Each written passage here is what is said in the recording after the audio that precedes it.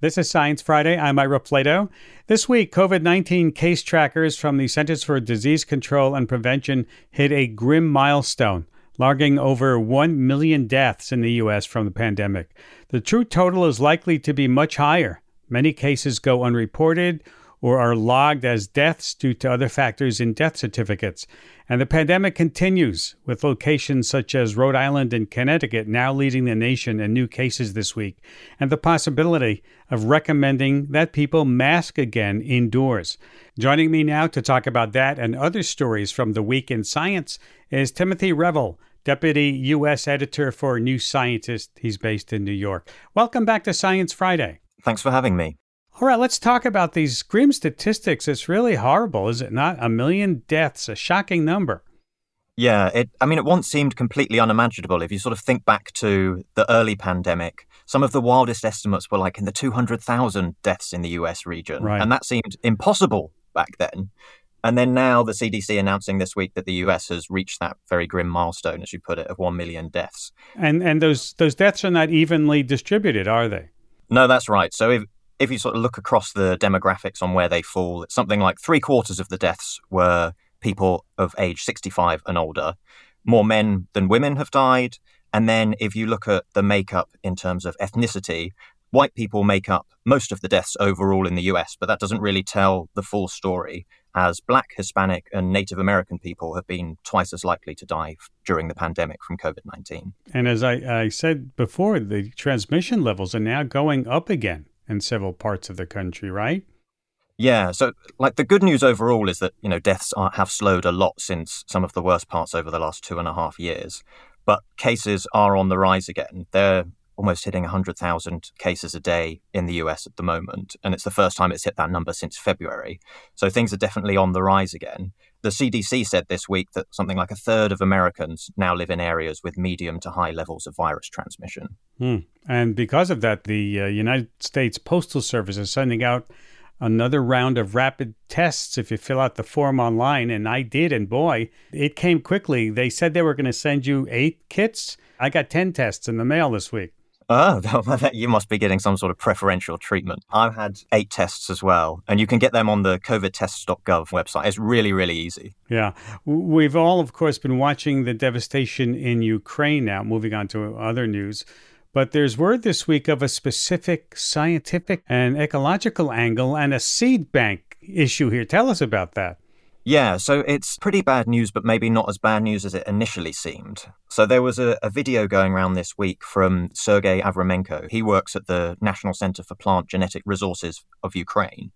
And in this video, he shows how part of Ukraine's national seed bank was completely destroyed by a Russian bomb attack on Kharkiv. These seed banks, they're where researchers store often thousands of seeds from different plants as a sort of repository for genetic diversity so that scientists can, study different plants and perhaps restore them if they go extinct in the wild. And Ukraine's national seed bank, it's a really big one. It stores around 150,000 samples from around the world, making it the 10th largest in existence. And in this video, it's quite harrowing. A building has been turned to ashes, as Avramenko describes it, and the footage is pretty devastating. And so initially it seemed like that was the whole seed bank gone. But one of our reporters at New Scientist, Michael LePage, he looked into this, and it seems there's a very slither of silver lining in that the video is actually only a single agricultural research station. And so the vast majority of the Ukraine National Seed Bank is actually still intact, though it's obviously still at risk with the invasion ongoing. Wow, that's good news. Yeah, it's sort of like initially bad news, but not quite as bad as it seemed. All right, let's talk about some other interesting news, something a bit lighter. This week, we had congressional hearings about UFOs, which they don't call UFOs anymore, do they? No, there's a real move, I think, to try and make UFOs seem less like things associated with aliens. And part of that is, instead of using the term UFOs, they use the expression UAPs, which is unexplained aerial phenomena. Doesn't quite roll off the tongue quite as well. No, it really doesn't. And there's like a very specific way that the military generals involved in, researching these unexplained aerial phenomena speak. At one point during this congressional hearing, Ronald Moultrie, who was Pentagon intelligence official, he was describing the sorts of events that they track. And he then used this expression, which I wrote down as I found quite interesting. And he says that any object we encounter can likely be isolated, characterized, identified, and if necessary, mitigated, which is very, very mundane language to say we spotted some UFOs and then we worked out what they were. Well, so did we move any closer to understanding what these things may be? Yeah, so that for, the last couple of years, there's been a bit of an investigation into asking for people to come forward with sightings of UAPs or UFOs and to try and work out what they are. And in this congressional hearing, they showed some videos. And in one of them, there's a video from a cockpit of a fighter pilot. And in a sort of blink of an eye, a metallic object flies past extremely quickly. And it's sort of hard to work out what it is. And then there's another one where there's some sort of strange glowing triangles that appear in the night sky, all very mysterious. But then, as was spoken about in this hearing, the explanation always turns out to be pretty mundane. It can be things like a drone or another aircraft, a strange weather event, birds, balloons, and often it's just like strange camera effects. There's something in the sky that's causing a bit of reflection on your lens. But there were a few things they said they could not explain. Yeah, exactly. So there's a few things left. And they very much said, they can identify most UAPs, which leaves the option of, well, what about the other ones? They use the expression that the data's not good enough. So it's like very poor quality video, or they don't really have any other data points they can use to make a more educated guess about what it is. Right. Now, those aliens have to live somewhere if they're out there. You have a story this week about new ideas in what makes a planet habitable.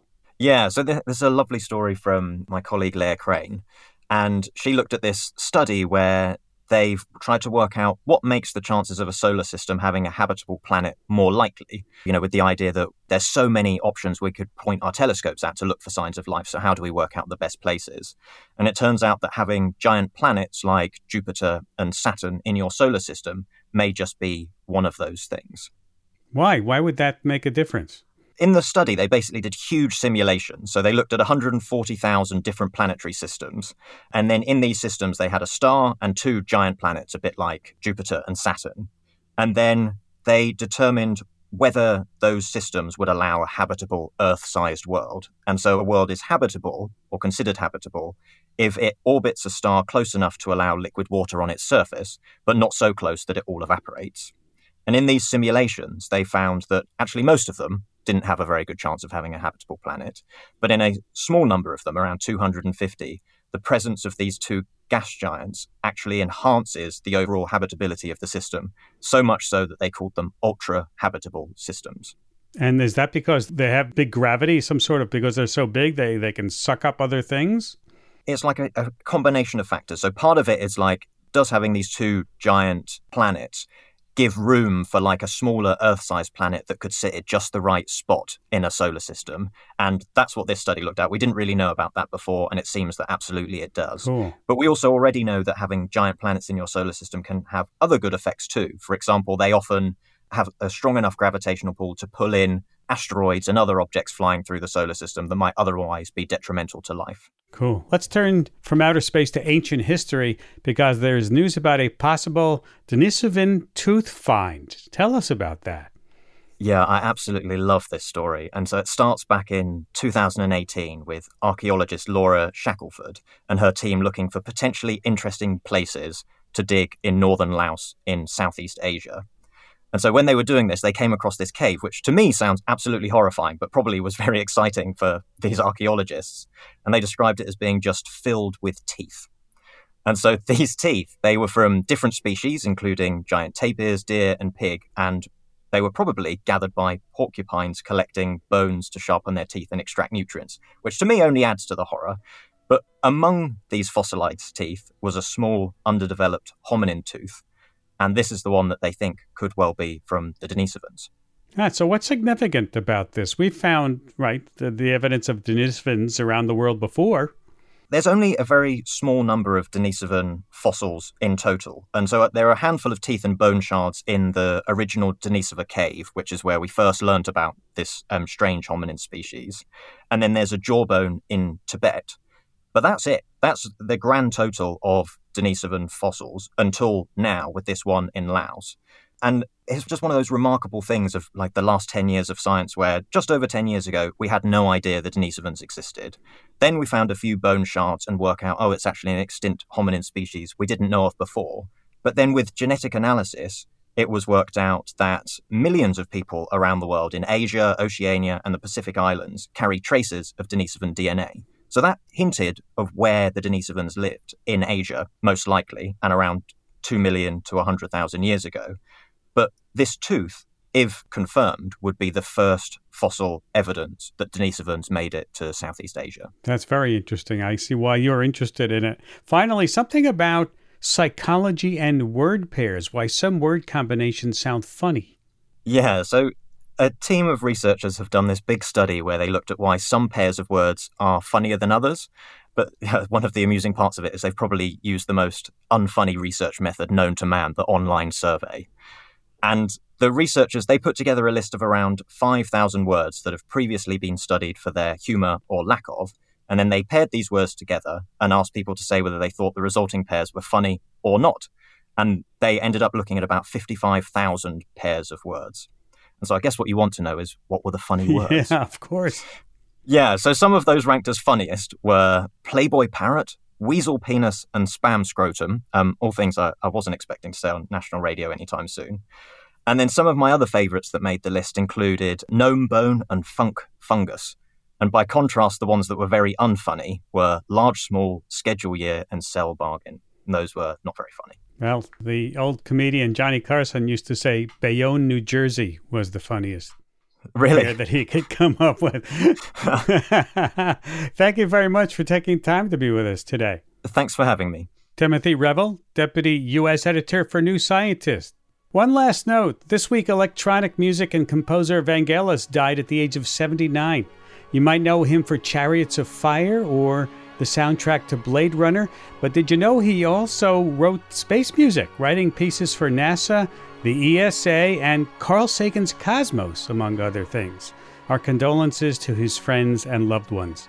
When we come back with new laws outlawing abortions, what does that mean for access to medical care for miscarriages and ectopic pregnancies? Stay with us.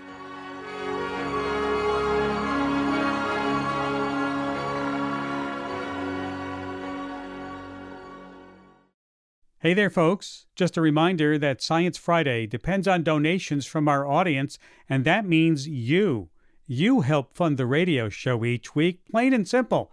So if you find value in what we do, please go to sciencefriday.com/support and give what you can. Any amount makes a difference. And thanks. This is Science Friday. I'm Ira Flato. Our next story is a continuation of our coverage of the science behind reproductive health and abortion access. As we think about what a post-Roe v. Wade future might look like, it makes sense to turn to Texas, a state that has banned abortions after 6 weeks of pregnancy, making it among the most restrictive in the country. But the state's new laws have ripple effects beyond abortion. That's because 1 out of 10 pregnancies results in a miscarriage. And Texas doctors report facing barriers in providing their patients with medical care for miscarriages because the medications used to treat a miscarriage are the same ones used in medical abortions. Same for ectopic pregnancies, a rare but deadly complication in which the fetus develops outside of the uterus.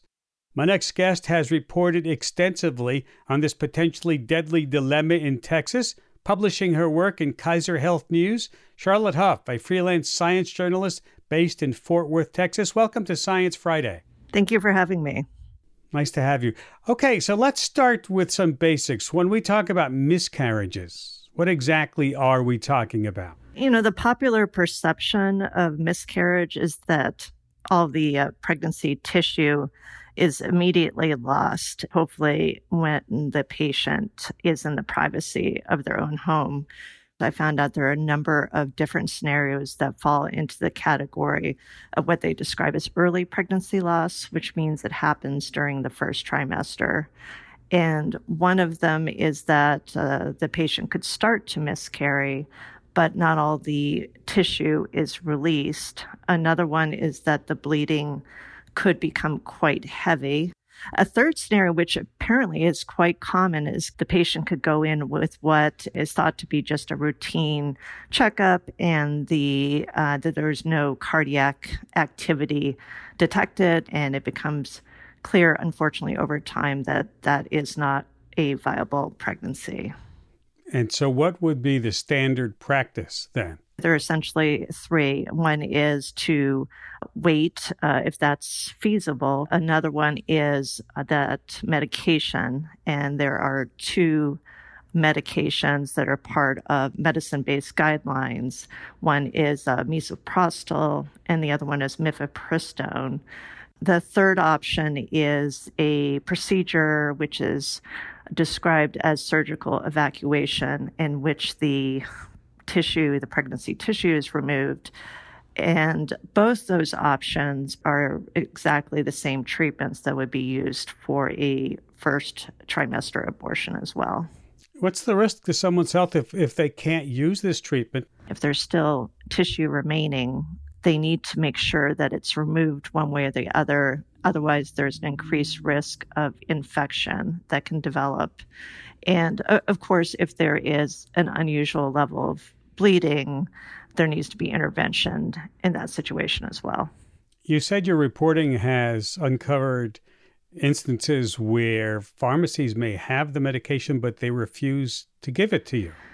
Right. I mean, this story started out as more of a legal, ethical, what are doctors going to be up against? And then as I started reporting it, they began to give me real life examples. For example, there was a doctor in a rural area of Texas who said that she no longer sends her patients to the local Walmart pharmacy to fill a prescription for misoprostol, even though she's written that prescription specifically to treat miscarriage, because she said that she's had a handful of times where the pharmacist declines to fill the prescription. There's another doctor who's actually a district chair for the American College of Obstetricians and Gynecologists who is quite upset because he got a letter and he shared a copy of the letter with me about a third medication, and that's actually listed in this same law, Texas Law SB4. It's called methotrexate, and that Texas pharmacy alerted the providers that they would not fill a prescription for methotrexate in cases of ectopic pregnancy, and specifically cited concerns about the Texas laws. Having an ectopic pregnancy is a very dangerous situation, is it not? It's potentially life-threatening. What it is that you have a pregnancy that's growing outside the uterus. It's typically, but not always, in the fallopian tube. And so it needs to be treated, and the go-to standard of treatment, that really the only medication that's recommended in the medical guidelines, is methotrexate. Otherwise, the option is surgery, which, of course, is much more invasive. So what do the doctors then usually do? What are their options if they can't give this medication? I'm not getting a sense where there's a stone wall. They certainly can make sure that it's prescribed elsewhere. I think the concern is that these are early signs of hesitation. They're having ripple effects. And certainly in the case of misoprostol, I spoke to a OB-GYN, obstetrician gynecologist in Austin, who supervises residents through the medical school there. And she said that they've had a number of cases where patients have not been able to get that prescription filled. And sometimes they called back to the prescribing clinic and the clinic straightens it out. But she said she worries about the ones that she doesn't hear about until later. Was this the intent of the proponents of the law, to curtail access to these other forms of reproductive health care for miscarriages and ectopic pregnancies? I spoke for some time to the legislative director for Texas Right to Life.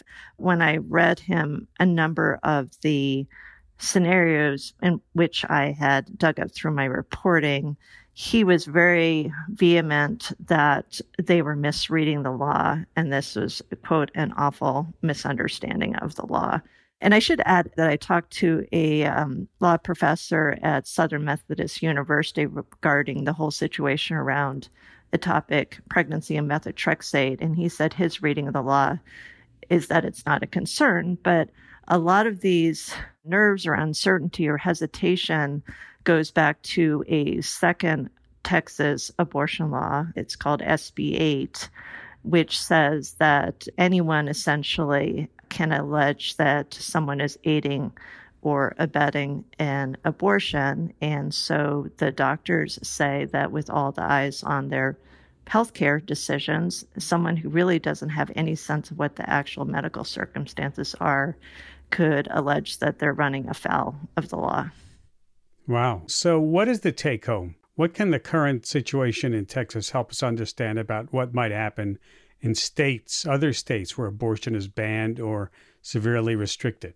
I think what's apparent, at least in the Texas situation, is that reproductive care is complex, and there are many decisions that occur in the early months of pregnancy. Once these laws are passed, then there can be ripple effects that may impact other types of pregnancy care, including the handling of miscarriage and ectopic pregnancy. Well, Charlotte, thank you for your work. Thank you for your reporting, and thank you for taking time to be with us today. I appreciate the opportunity. Charlotte Huff, a freelance health journalist based in Fort Worth, Texas. And if you'd like to read Charlotte's full story, go to sciencefriday.com/miscarriages. Sending astronauts into space is arguably one of the most impressive scientific human achievements. Not only is it a marvel of engineering, but it plays into the human desire for exploration. But just because we can send humans into space, should we? Robots are already good space explorers, and they're only going to get smarter in the future. My next guests argue that the costs of human space travel far outweigh its benefits. Dr. Martin Rees is the United Kingdom's Astronomer Royal and one of the world's most respected and visible cosmologists. And Dr. Donald Goldsmith is an astrophysicist and science writer. And together they have written the book, The End of Astronauts, Why Robots Are the Future of Exploration. Martin, Donald, welcome to Science Friday. Good to be with you. Thank you, Ira. Okay, let's talk about it, Martin. You've been one of the UK's most public faces of science for decades, and you are certainly aware of the tug-of-war, the debate among astronomers about whether robots or people do a better job at space exploration. So why a book right now to bring that all up again? Well, let me say first that Don and I are both old enough to remember Neil Armstrong's One Small Step, and it was a heroic episode. And I think we both suspected that since it was only 12 years from the first Sputnik to feet on the moon, that maybe within 10 or 20 years more, we'd have had footprints on Mars. But of course, as we know, 50 years later, the Apollo program is still the high point of human spaceflight. And that's really for two reasons. The first reason is that, of course, it was hugely expensive and it was funded by the Americans as an exercise in superpower rivalry to beat the Russians. And it wasn't worth continuing that, having beaten them in this particular competition. But also the other reason, and this is closer to what our book's about, as robots have got better, then the case for sending humans, the need for humans in space, is far less, either for exploration or for assembling structures and things like that. And so our main point is that given that it's usually more expensive to send humans, especially on a long voyage to Mars, then the public shouldn't support this expense. Don, can you lay out the basic arguments about why it's so much more expensive to send humans? Well, it's because we're such fragile, sensitive creatures who insist on eating and breathing and so forth, and also on coming back. In short, a robot goes out into space and spends 6 months on the way to Mars very happily, consuming almost nothing. Think what you have to do for a human on that voyage. So there's also the protection issue, not just the regular holding the air in, but also there are solar storms that can kill an astronaut with radiation should they occur. And you have to, at least if you're being kind to these astronauts, have a structure where they can have a special way to stay safe during the days of a solar storm. All in all, it's really kind of simple. You're asking, why is it easier to send a letter than to send a person across the country? And that goes not only for going to Mars, but for near Earth orbit. Is that not correct? Near Earth orbit, of course, is much more expensive. But remember that the moon is roughly 250,000 miles away. The journey to Mars is hundreds of millions of miles. You think of it as 1,000 times the factor. So it's a lot more. But as you know, people are now willing to pay these huge expenses. We could talk about pollution and even more space crowding. Near Earth orbit is getting very full. Someday there will be collisions, if not with human vehicles, then among the myriad satellites we keep putting up there. And the International Space Station, Martin, cost a lot of money, right, compared to what it would have been to just have robots going around the Earth. It did indeed. It cost a 12-figure sum if you add in the cost of the shuttle, and also it wasn't all that inspiring. I mean, it made the newspapers when the toilet didn't work, or when Hatfield, the Canadian astronaut, sang David Bowie songs and played his guitar. But the only worthwhile research was the effects of zero gravity on human beings for a long time. So that's all it did, and it was hugely expensive. I'm talking with Martin Rees and Donald Goldsmith about their book, The End of Astronauts, Why Robots Are the Future of Exploration. This is Science Friday from WNYC Studios. So, Martin, is it your mission then to talk NASA, SpaceX, Blue Origin out of sending humans into space? Well, to talk NASA out of it, because that's public money. The other reason why we don't need humans is that AI is getting better. At the moment, if we send a probe to Mars, it's not able to decide where to dig, where's an interesting sample. But in 10 or 20 years, the kind of AI that allows machines to look at 100,000 X-rays of your lungs and decide better than a human whether you've got lung cancer, that sort of technology will enable the AI to do the geology. You don't need the people for that. So I don't really think there's any case for NASA or any public body sending people into space. But on the other hand, I think I am inclined to cheer on the private ventures for two reasons. First, they can take higher risks. You probably remember that the shuttle failed twice in 135 launches, and each of those failures was a big national trauma because they'd presented as safe and they'd launched a woman school teacher and all that. But a 2% failure rate is acceptable to lots of adventurers. And that therefore means that a private exploit by SpaceX or Blue Origin can accept higher risks and launch people who are prepared to take those risks, and maybe even on a one-way trip to Mars. Elon Musk has said he wants to die on Mars, but not on impact. And he's now about 50, I think, so 40 years from now, he may be able to do it. And what a way to go. But there was a survey, if I remember correctly, a poll of people when the news came out that people were talking about that Mars would be a one-way trip. There were tens of thousands of people who signed up for that. I think there will be people who will go to the moon at private expense, and they will accept the high risk. And I think there will be those who take a one-way trip to Mars. Because think of the polar explorers 100 years ago, Captain Scott and Edmondson and Shackleton. They accepted a 50% risk of not coming back, and they were completely out of touch with the rest of the world. And so there are people with that spirit who will want to go. And I think we should cheer them on.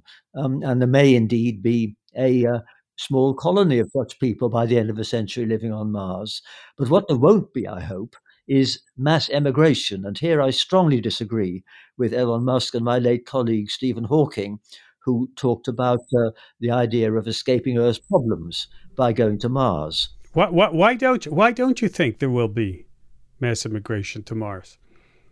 Well, first of all, living on Mars is less comfortable than being at the South Pole or at the bottom of the ocean or the top of Everest. So it's not a comfortable place to go. But also, it will be hugely expensive. And also, it's a dangerous delusion to think we can escape the Earth's problems by going to Mars, because it's true, it's hard to deal with climate change and all these problems of the Earth. But that's a doddle compared to making Mars's atmosphere breathable and terraforming Mars. So I think space exploration is for adventurers. It shouldn't be called space tourism. It'll never be routine. It should be called space adventure. But we should cheer on brave people who do it. That's Martin Rees, the United Kingdom's Astronomer Royal, who, along with Donald Goldsmith, has written a new book, The End of Astronauts: Why Robots Are the Future of Exploration. We have to take a break, and when we come back, we'll talk more about space exploration, including some of the places the authors would love to explore with robots. We'll be right back after this break. This is Science Friday. I'm Ira Flato. In case you're just joining us, I'm continuing my conversation with Martin Rees and Donald Goldsmith about the future of space exploration and their argument against sending more astronauts into space. And their case goes beyond the cost. Martin Rees, the United Kingdom's Astronomer Royal, says there could be some long-term unintended consequences of, say, the human habitation of Mars. If we look to the 22nd century and beyond, if there are some people on Mars, privately funded, then they will find themselves ill-adapted to life there, obviously, because we've evolved through Darwinian selection to be suited to the Earth. But they will then, 50 years from now, have all the technology of genetic modification and cyborg, etc., to adapt themselves.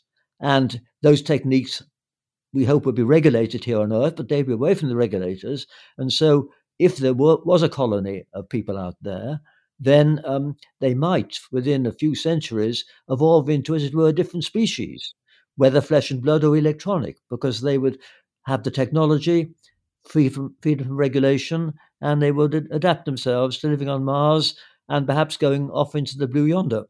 You're talking about genetic engineering-wise? They would genetically engineer their bodies to become more adaptive? Well, they would, or their progeny to be more adaptive, and that technology, I think, will be available by the end of a century. And here on Earth, we have less motive for using it, and I think we want to regulate it on prudential and ethical grounds. But these pioneers on Mars will be away from the regulators, and they have the motive. So I think a feasible scenario is that that community on Mars will eventually develop into a rather different species. And if it's a development into an electronic species, which is what some people like Ray Kurzweil expect as the far future of humanity, then, of course, they'd be near immortal, and then they may not want to stay on a planet at all. They may prefer zero gravity, and they may embark on interstellar voyages. So that's the scenario for the far future. But all we're talking about in our book is the nearer term, when we don't think that public money should be spent on sending astronauts into Earth orbit or to assemble structures in space or even on the moon. Not to mention, if I may chime in, mining the asteroids, which is very big in some people's minds. Again, you don't need, if you're really going to do that, machines will do far better than humans. They can already almost capable of this sort of thing. We don't. Who claims to know what 100 years from now, let alone 1,000, humanity would be like? Only the doomsayers, and they're wrong, I hope. After all, in the long run, if private entrepreneurs, including those from many countries, are all going to go to the moon or Mars and do things, it's probably not going to be any wonderful community more than the current international community is, and all sorts of problems will arise. But predicting them or even thinking they'll happen is really not in the cards. Well, on the other hand, we've been pretty peaceful in Antarctica, where there are treaties. Yes, the Antarctic Treaty is the single greatest success of the United Nations treaty organizations, as far as I can tell, where people did agree wonderfully that although everyone claimed pieces of Antarctica, and those claims overlapped, they'd be totally respected. They only agreed not to do anything about it. And that so far has worked. And it's partly because, they haven't found uranium or easy oil deposits in Antarctica. The day it turns out to be full of cobalt or mineral wealth or something, I'm afraid that treaty is in deep, deep danger. And when it came to creating a treaty for the moon along similar lines, the big countries simply wouldn't sign on. because it was saying it's all for peaceful purposes and not for any one country's benefit and so on. Let's talk a bit about going to the moon. Last year, China and Russia announced a joint program to create the International Lunar Research Station. And of course, NASA is spearheading the Artemis mission to return to the moon. Why now is there interest in humans, do you think, Don, returning to the moon? And might that not be an interesting place to set up a human habitated moon base? Certainly, if you're going to think of habitats on other bodies in the solar system, the moon is the natural one. It's so much closer than anywhere else, so much easier to get to, full of solid ground that we understand pretty well. If you think the humans belong in space and you want to learn how they handle another low-gravity object, why, of course, you would do the moon. It only begs the question, what do you do there? You can walk around geologically exploring. Well, okay, that's what robots do. You can try to mine important things. There's a whole thing about helium-3 for nuclear reactors, which is somewhat more abundant on the lunar surface.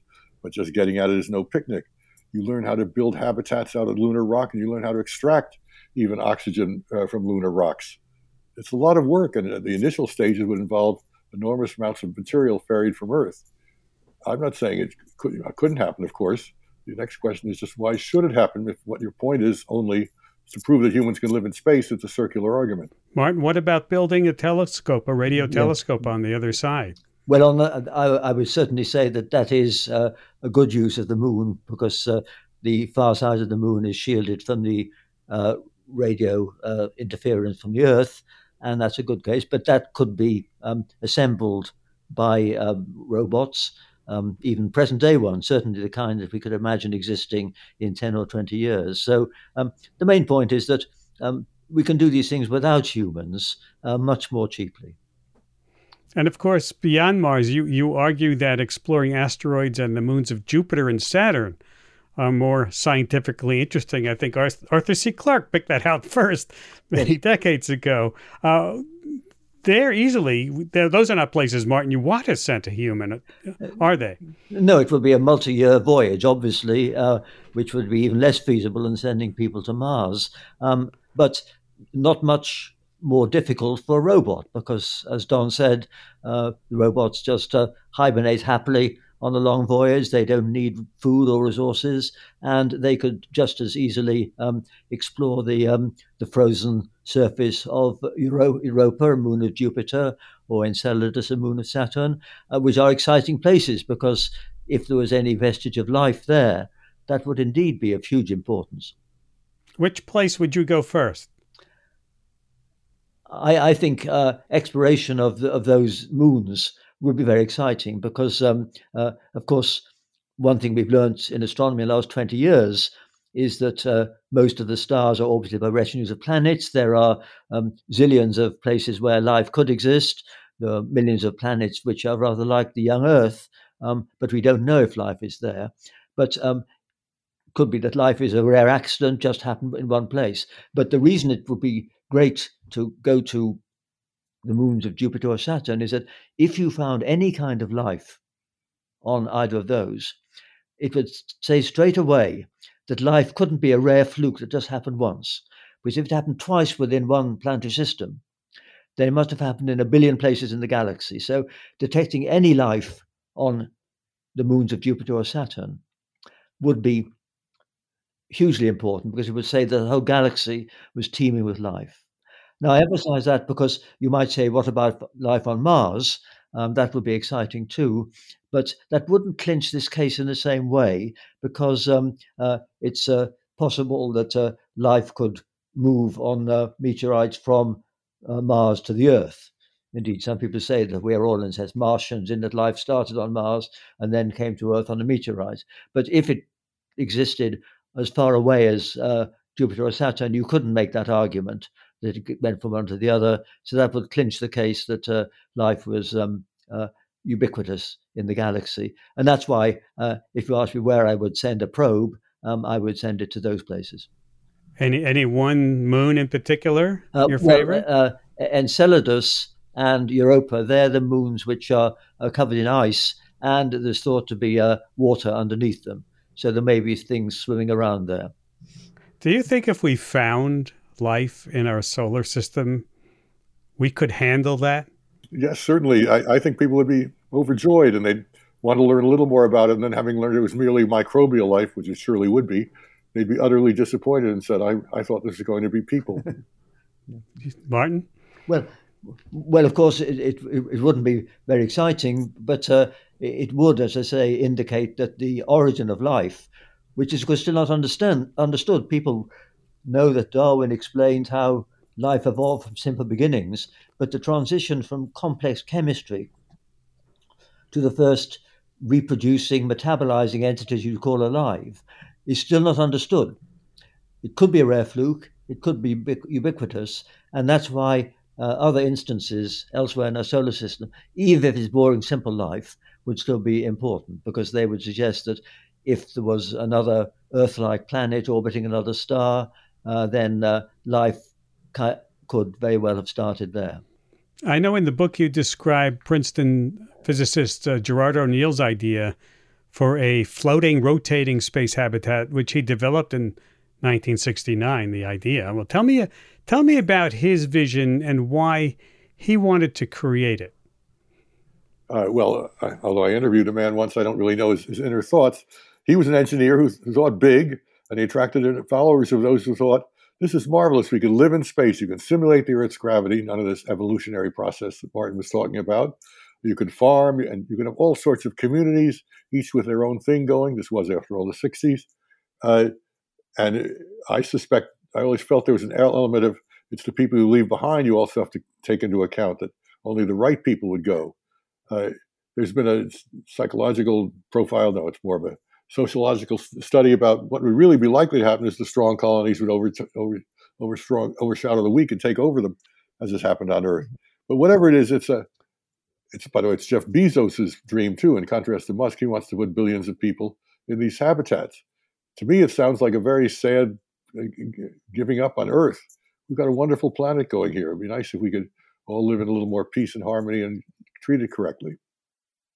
To be fair to Bezos, I think he's got an idea that is perhaps slightly more appealing, which is to move industry into space.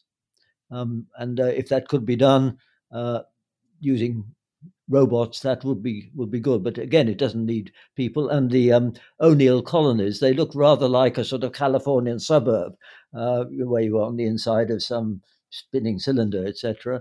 But whether people would prefer to be out there rather than down here is unclear.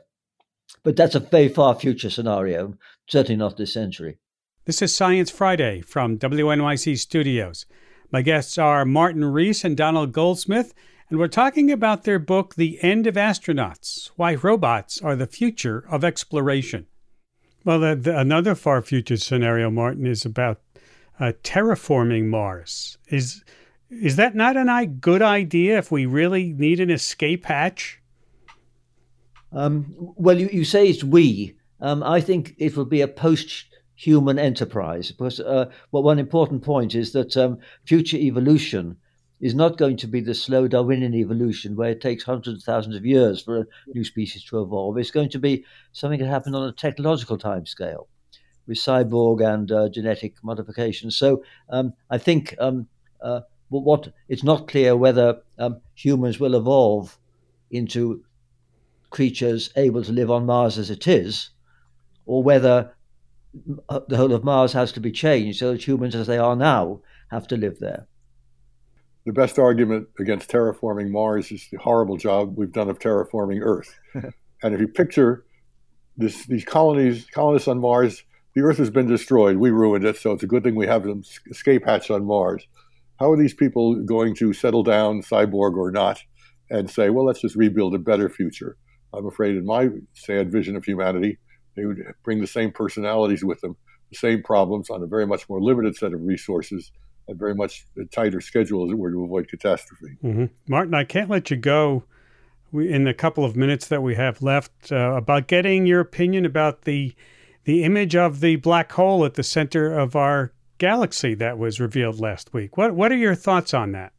Well, I watched the NSF press conference last week, and I have to say I was slightly underwhelmed in that I didn't really feel that we were going to learn anything new about the black hole at the galactic center from these measurements. These measurements are a huge logistical achievement because they tie together huge data streams from 7 or 8 different radio telescopes around the world.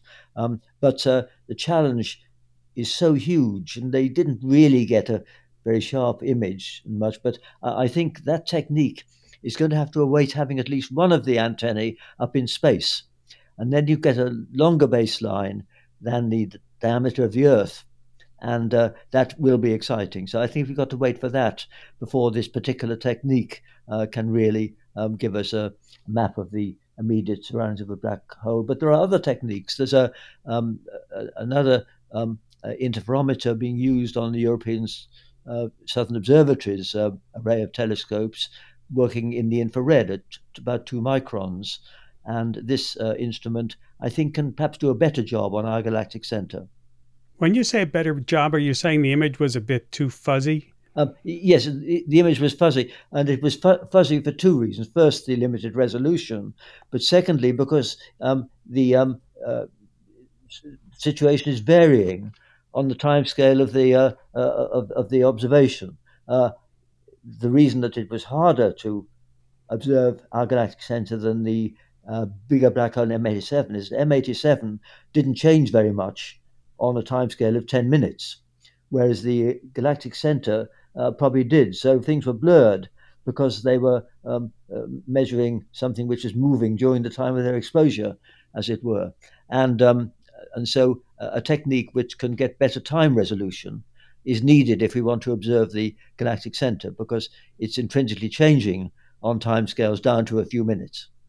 And that would be by putting radio telescopes out in space? Well, you could, but in fact, already by infrared interferometry, there's a instrument called Gravity, which is an instrument that's been developed by someone called Eisenhower at Munich, and this has proved its ability to actually study moving blobs near the galactic center, and I think probably will do a better job on the galactic center than the Event Horizon Telescope has been able to do. Well, I want to thank you both for taking time to be with us today. Nice to have you back, Martin Rees, United Kingdom's Astronomer Royal, and Dr. Donald Goldsmith, astrophysicist and science writer, co-authors of The End of Astronauts, Why Robots Are the Future of Exploration. Thank you both. Thank you. Thank you. And that about wraps it up for this hour. Here's Ariel Zitch with some of the folks who make this show happen. Thanks, Ira. Our radio producers are Christy Taylor, Kathleen Davis, Shoshana Buxbaum, and Rasha Aridi. Beth Ramy is our controller. Jordan Smudgick is our grants manager. And I'm Director of Audience, Ariel Zitch. Thanks for listening. Thanks, Ariel. B.J. Liederman composed our theme music. And of course, if you missed any part of the program or you would like to hear it again, subscribe to our podcasts or ask your smart speaker to play Science Friday. You can always email us. We love it. Our address is scifri@sciencefriday.com. Have a great weekend. I'm Ira Flato.